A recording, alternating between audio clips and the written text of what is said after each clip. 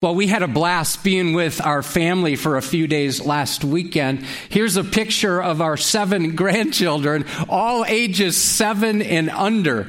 And we were here, most of us were here last Sunday, and what a joy to hear Pastor Ed preach. He did a great job. But I told him afterwards I wasn't happy with him. He goes, "Why?" I said, "Because you sang at the end of your message, and that puts a lot of pressure on me." Don't worry, that's never going to happen. Well, as part of our time together, we made a trip up to Wisconsin. That's where my dad lives, my 4 sisters live. And while we were at one of my sister's houses, another sister showed up, and she came bearing 2 gallons of A&W root beer. Man, I was immediately transported back in time because we had an A&W root beer stand in our neighborhood that we could access by cutting through a number of backyards. And I have memories of going to pick up root beer for our family. Mary poured me a glass of the foamy drink, and the aroma took me back to the days I used to work at the restaurant when I was in high school. And I remembered being down in the basement where we had these big it was just this huge tub, if you will, and we would pour concentrate in and sugar in there. And what, you don't want to know how much sugar is in A&W root beer. But incredibly, through all this, as I'm smelling and tasting the root beer, it tasted just like I remembered it. My mind went back to something I wasn't really fond of. You see, my boss made me dress up as the A&W root beer bear, also known as Rudy. My job was to hand out root beer barrels and free coupons to patrons in the parking lot. So as embarrassing as it is to admit, part of my identity when I was in high school was wrapped up in being Rudy the Root Bear. I'm not exactly sure why I just told you that, because I don't really want that nickname again. Makes me think of this. The topic of identity is a huge issue in our culture today. You see, many suggest we can find our identity by looking inward. Just figure out who you are by looking inside. Others proclaim that identity is wrapped up in what we do or with what we have.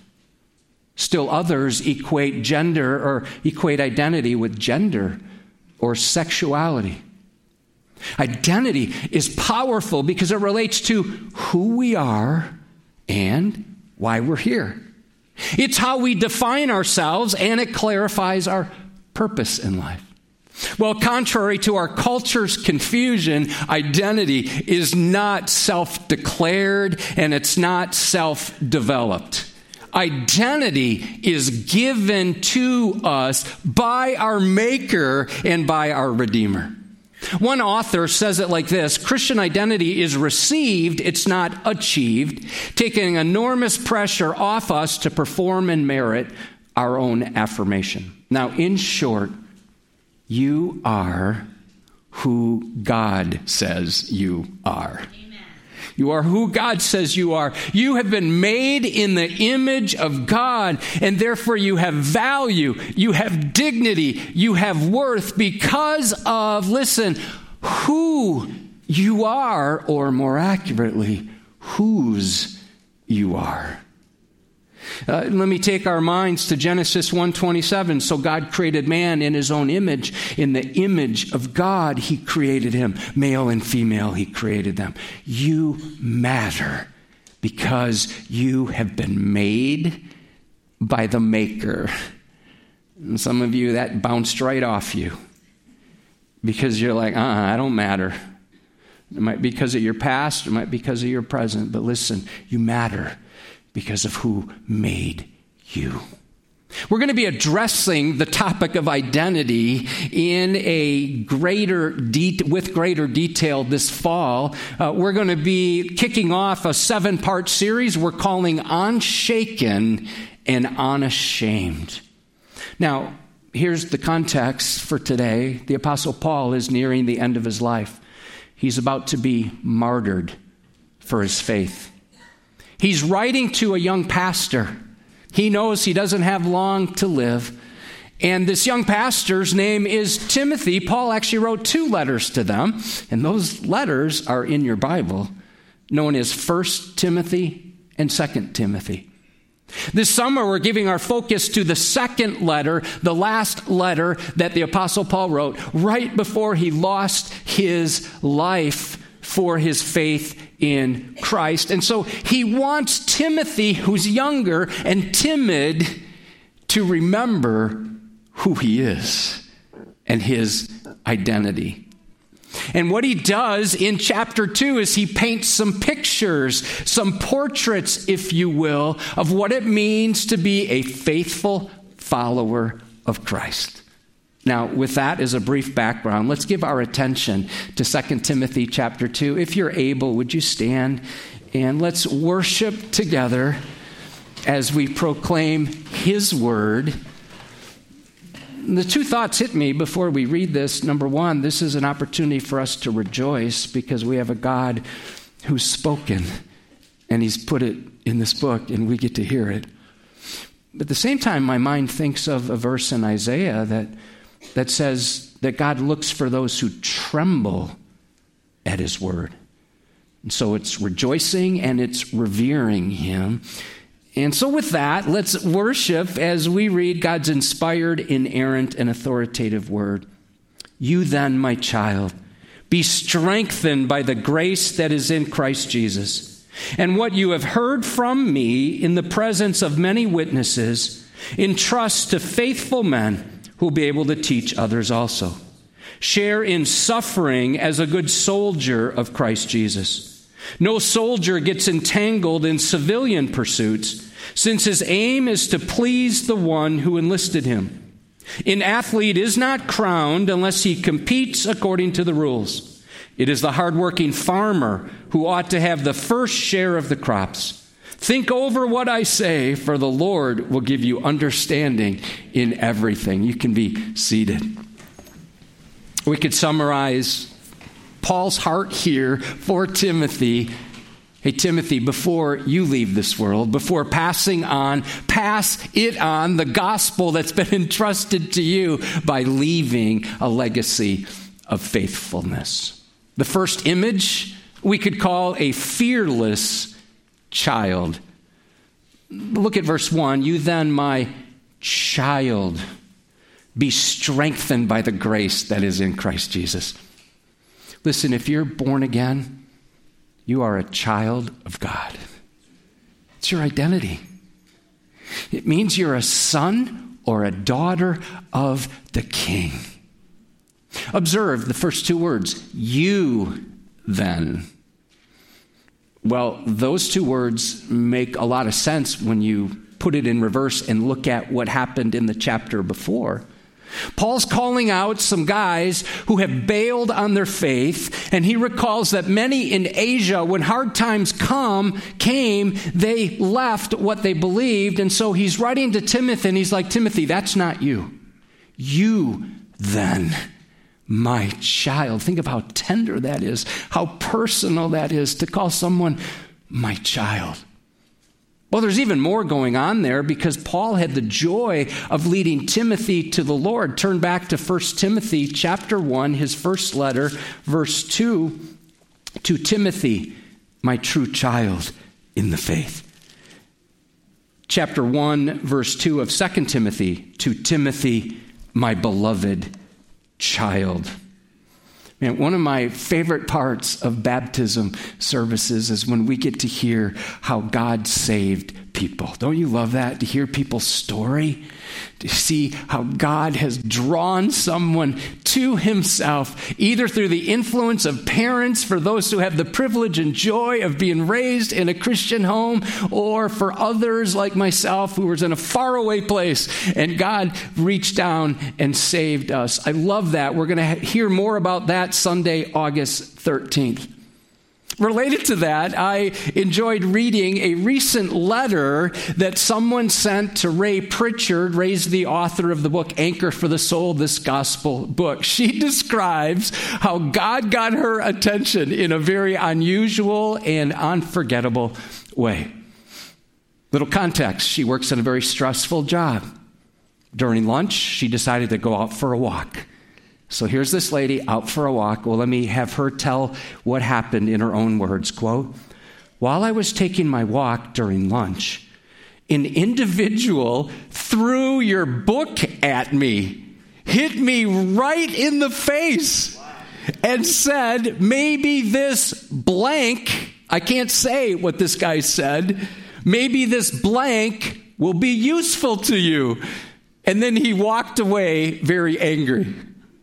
Now imagine if that's you. You're out taking a walk. Somebody whips a book, hits you in the head, cusses, and then walks off angry. What are you going to do? You're probably going to bend down and pick up the book. She picked up the book. Well, let's hear in her own words. She says, "I'm currently still at work, and I just finished the first chapter. I'm spiritual, I'm not religious, and I do want a relationship with God. I think this book is the beginning of a new path for me, and I wanted to reach out and say thank you so much. I can't wait to read more." I love Ray's response. God has many ways of reaching people. Sometimes we won't get the message until it hits us in the face. Well, how about you? What's God using to get your attention? He loves you so much. He doesn't want you to go a direction away from him. And is he using something to kind of get you to go, whoa? And maybe that's one reason you came today. How is God getting your attention? And if you're not yet a child of God through the new birth, settle that today. Paul continues, writing to Timothy, he says, "Be strengthened." That means to be empowered or make strong. One commentator counted up the number of times Paul said to Timothy some form of the phrase, "be strong," in these two letters, and came up with 25 different times. You know why? Because Timothy was timid. His temperament, he's like, I can't do that. He kind of shied away from the hard stuff. And so Paul says, "Be strengthened." Notice what he doesn't say. He doesn't say, "Tough it up, tough it out, look within yourself and be strong, hang in there." He doesn't say anything like that. Notice he says, "Be strengthened by the grace that is in Christ Jesus." The source of strength comes from outside of us. And Paul said that in Ephesians 6:10, "Finally, be strong in the Lord and in the strength of his might." Well, think of this. God's grace saves us. God's grace sanctifies us, sets us apart. And God's grace strengthens us. Number two, the picture of a faithful steward. He reminds Timothy that he's a fearless child, and now he paints another picture. Look at verse 2, "And what you have heard from me in the presence of many witnesses, entrust to faithful men who will be able to teach others also." Timothy's been told to guard the gospel and now to give out the gospel, to pass it on to others. We could call this the ministry of multiplication. Here he's entrusted, which means to deposit something valuable for safekeeping. The key is to find faithful men and women who will faithfully pass the baton of faith along to other faithful people. That's the job of a steward, of a manager. 1 Corinthians 4:2, "Moreover, it is required of stewards that they be found faithful." Psalm 101:6, God looks with favor on the faithful in the land. So here's where we start, parents and grandparents. The faith that we pass on must first go to our children and to our grandchildren to do whatever we can to evangelize and disciple our own families. Now, so here's a question. Would it be better to disciple 10 people a year for 30 years, or one person every 2 years? But that one person would in turn disciple someone else, and that person would disciple another individual. Option 1 would yield 300 disciples over a lifetime. Option 2 would produce more than 32,000 disciples. I think of how Pastor Brown was used mightily here at Edgewood for 44 years of faithful and fruitful ministry. He followed this multiplication model. Think of Pastor Ed and Pastor Tim, who were trained by Pastor Brown, and how God has used those two men and continues to use them in remarkable ways. But more than that, he trained many other pastors, multiple lay leaders, and entrusted ministry to multiple missionary interns who are serving Christ around the globe today. I also think on the other end of the spectrum, think with me about a little boy who grew up here and started going to Awana and memorized verses, and then got involved in the junior high ministry and the high school ministry, and then he sensed God calling him into ministry, so he went to Moody Bible Institute, got his undergrad degree and his master's degree. After he graduated, God opened up an opportunity for him to serve at Peoria Christian School and to serve part-time as a pastor in Kewanee. That young man's name is Justin Rumley. The church that he has been part-time at just took a vote and unanimously called Justin as a full-time pastor, and he's being installed today. Let's just give God glory for that.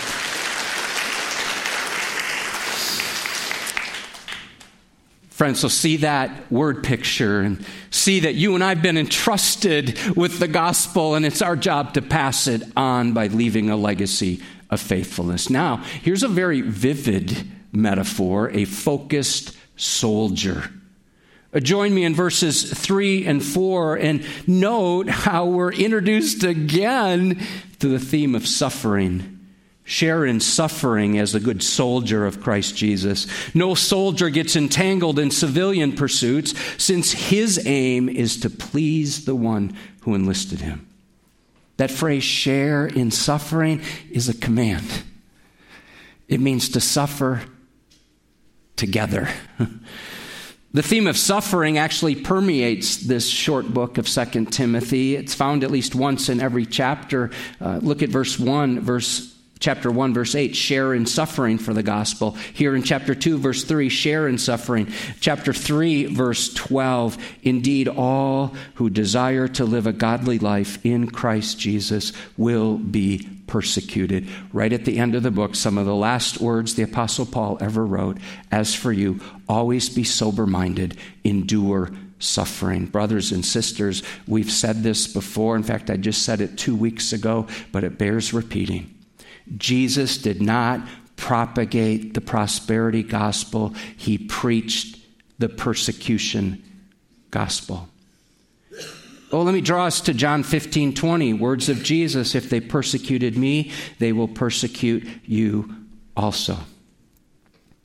One of the things that the Lord has impressed upon me these last couple years is one of my roles here. I stumble through most of what I'm called to do. But here's one role I'm taking very seriously, is to help prepare all of us to suffer well. To prepare us for persecution, because persecution is coming. I think about that a lot. And here's why. My observation that for some of us, me included at times, when suffering comes, I'm like, God, what's the deal? And some of us get really angry at God. And we shut down, or we don't know how to endure hardship. And so when we don't know how to endure it, then we end up not accomplishing much for Christ. And some of us will spend the rest of our lives complaining or capitulating or caving. Friends, we must persevere when hard times come.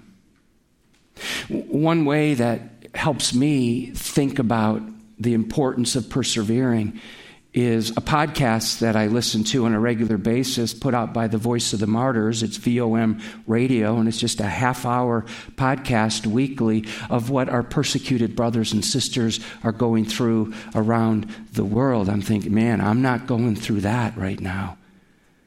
I'm going through some stuff, but it's not that. Help me to be like them when hard times come here. Hebrews 13:3, remember those who are in prison as though in prison with them, and those who are mistreated, since you also are in the body. Friends, we are called to stand with our suffering servants. By the way, Voice of the Martyrs is one of our Go Team partners. When you give your offering either online or through a check, part of what you give supports the ministry of Voice of the Martyrs. In the Second World War, I'm told that people often quoted a catchphrase, and they would say this phrase in order to remind them to sacrifice. Here's the phrase, don't you know there's a war on? Listen, if you've been saved, you are a soldier, and you're at war. And you may think, I don't feel like I'm at war. Well, listen, you are at war right now in at least 3 realms. You're at war with your flesh. Those desires that creep up, those unholy thoughts, that desire to gossip and backbite and slaughter others with your tongue, that's your flesh.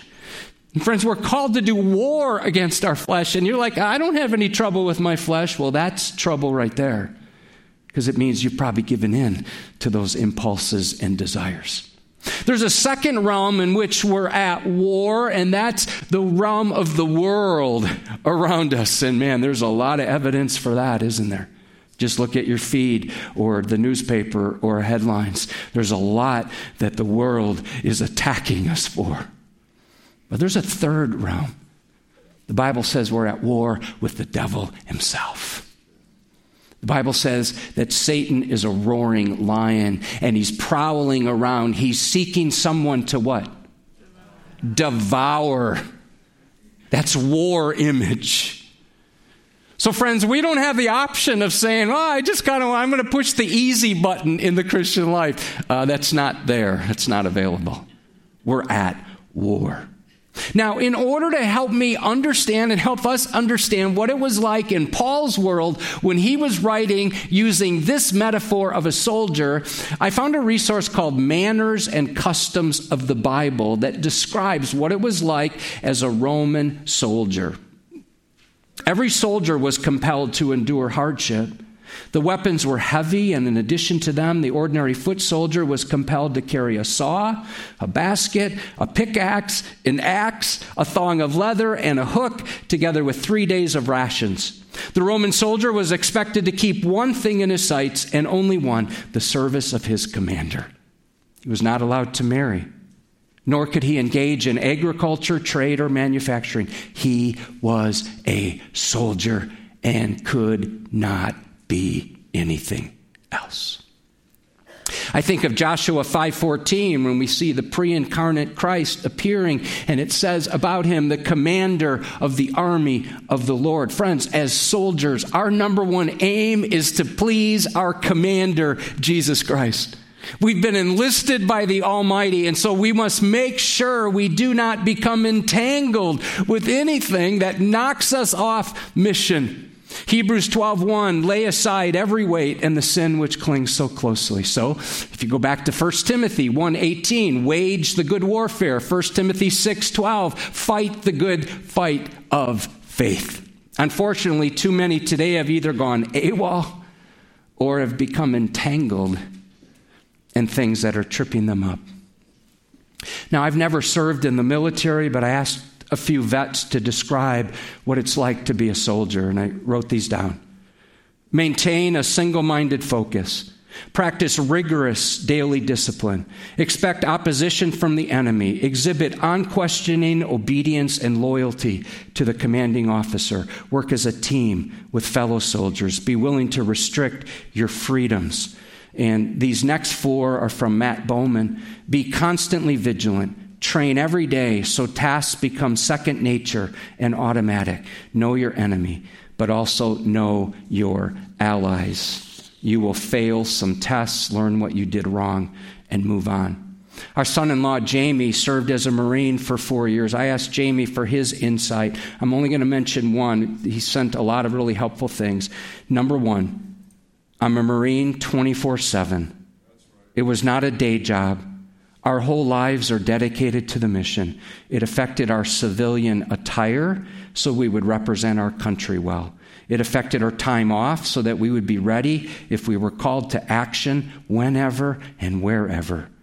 There was no part of our lives that were out of bounds from the call of our mission. Speaking of being ready, I am so impressed with Sheila Kershak, aren't you? In our children's ministry and all that God is using her to accomplish, along with Liesl Parks and Becca Rollins and the whole team of servants that are downstairs right now serving and equipping our children. So this summer, in just a short period of time, beginning July 20th, that's like a week from this week, we're going to have Vacation Bible School Super Summer Slam. And I want to point out something underneath the Keepers of the Kingdom. This is all focused on the armor of God. Check this: standing strong in today's battle for truth. Man, our kids need to stand strong. There's still opportunities to serve, and make sure you're inviting your friends, your family members, and your neighbors. Last year, 2 of our neighbors came. We've invited 4 this year. We hope they all come. Number 4, a fit athlete.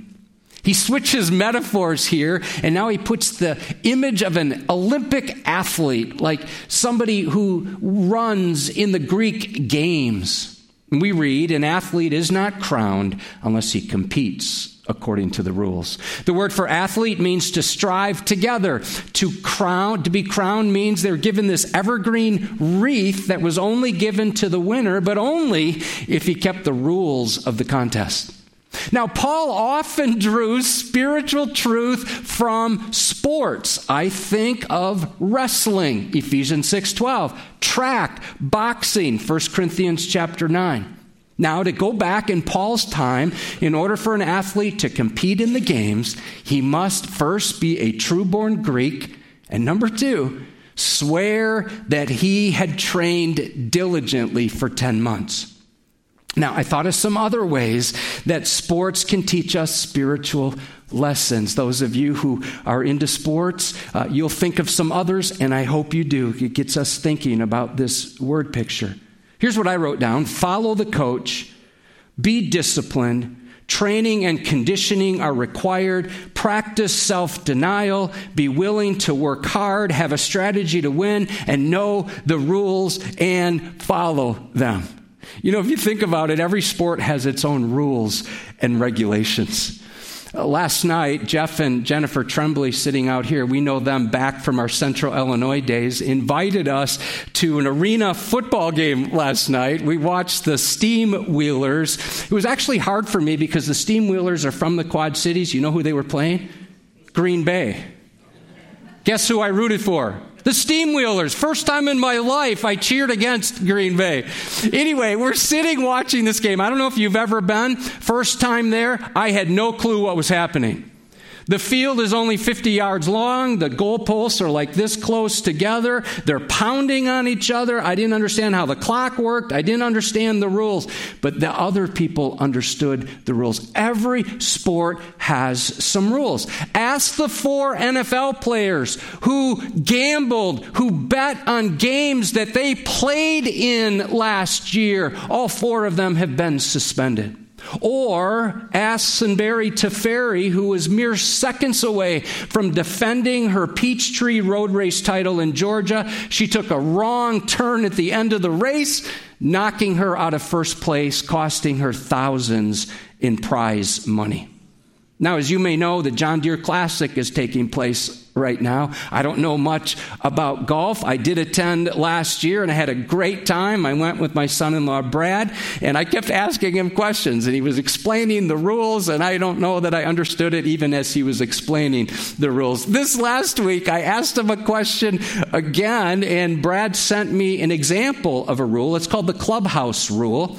If a shot ends up in the clubhouse, and the clubhouse is not out of bounds, you can open a door or window and play the next shot without penalty. Did you know that? Aren't you glad you came to church today? He also sent me a news story. This is a true story. A guy from Illinois, a really good golfer, was playing to qualify for the U.S. Open, and his score qualified him. After he was done, he was talking to his fellow golfers about the course that day. And as they were describing the course and one of the rules, this guy who just qualified for the U.S. Open realized he broke a rule. He turned himself in and was disqualified. Rick Waddell, who volunteered at the tournament this week, told me that the rule book for this year is 244 pages long. Team Edgewood, God is calling us to play by His rules. We cannot make it up as we go. We can't say, well, I don't like that rule. I'm going to do what I feel like doing. We can't go with what we think or with what we feel or think that somehow we know better than God does. I cringe when I hear Christians say something like this. So this is like an amalgamation of things I've heard over the past 30 years. It goes something like this. I know what I'm doing is a sin. Yeah, I know I shouldn't be sleeping with my girlfriend. I know that. I know it's wrong. But God understands my situation. I know He just wants me to be happy. I'm like, what? No, God wants us to be holy, to do things His way, the way that He has determined. Friends, before passing on, pass it on by leaving a legacy of faithfulness. So as Paul's creating all these word pictures in Timothy's mind and in our minds as well, now he goes to the image of a fruitful farmer. Join me in verse 6. It is the hardworking farmer who ought to have the first share of the crops. The word hardworking means to toil to the point of exhaustion, to give great effort. Now, I didn't grow up on a farm, but I spent summers on a farm. My uncle owned a farm. Here are some things I remembered. First of all, a farmer has to work. Secondly, the work is hard and it's dirty and it's never ending. There's always something to fix. The tasks are often mundane and monotonous. Weeds and pests are a constant threat. Patience must be practiced. The weather is unpredictable, and farmers hope not in the present, but in a future harvest. Paul wants us to know that while salvation is free, there's a cost to discipleship. It's not meant to be easy. I heard about a church that wanted to reach people living in a post-Christian context, and so they're wrestling with their mission. They were praying, they were thinking, and they were jotting down ideas. And these three phrases appeared on the whiteboard at the end of their discussion. Number one, really hard work for a really long time in a really hard place. We know Paul did not hesitate to call out those who flamed out in their faith. But you know, Paul also celebrated those who stepped up and stood out. Listen to what he said about two women. These are found in Romans 16. Greet Mary, who has worked hard for you. And then he says, greet the beloved Persis, who has worked hard in the Lord. Now let's go to the final metaphor, that of a fervent student.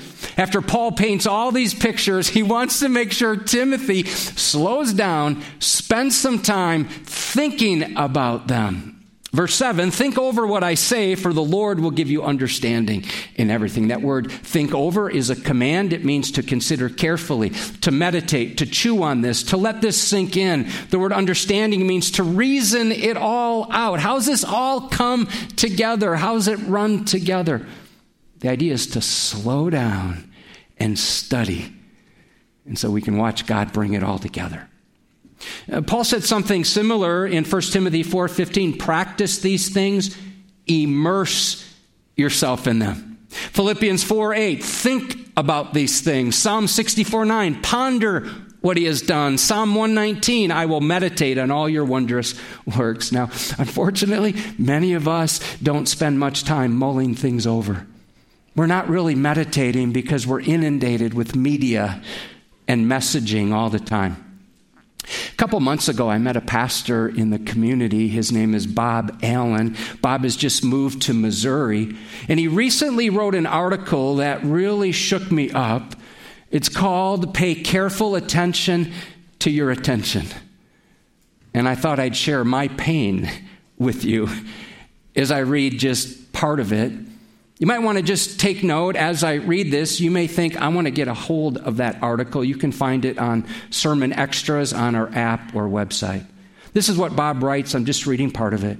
A captivating torrent inundates the senses of the teens and preteens I work with every morning. Their gaze fixates on the screen in their hands. The scene flashes and the next clip seizes their focus, demanding their attention for a few more seconds as a stream of fights and dances and jokes and pranks and rants and filtered faces kindles something in them. Watching them, it is the disinterest of their posture toward the material they consume which strikes me.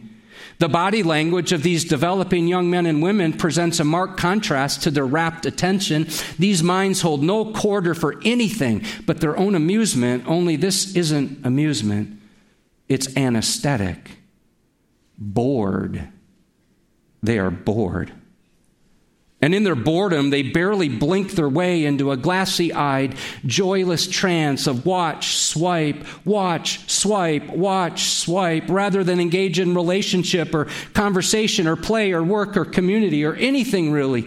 They endlessly scroll through an endlessly repetitive series of endlessly desperate posts made by endless individuals seeking to fill the endlessly deep hole at the center of every soul. It is frightening.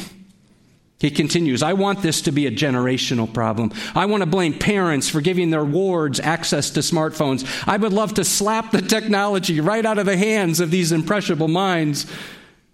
But who am I to do so? Because I am the same person. I impulsively snatch up my phone every time it buzzes, dings, chirps, lights up, and otherwise makes itself noticeable.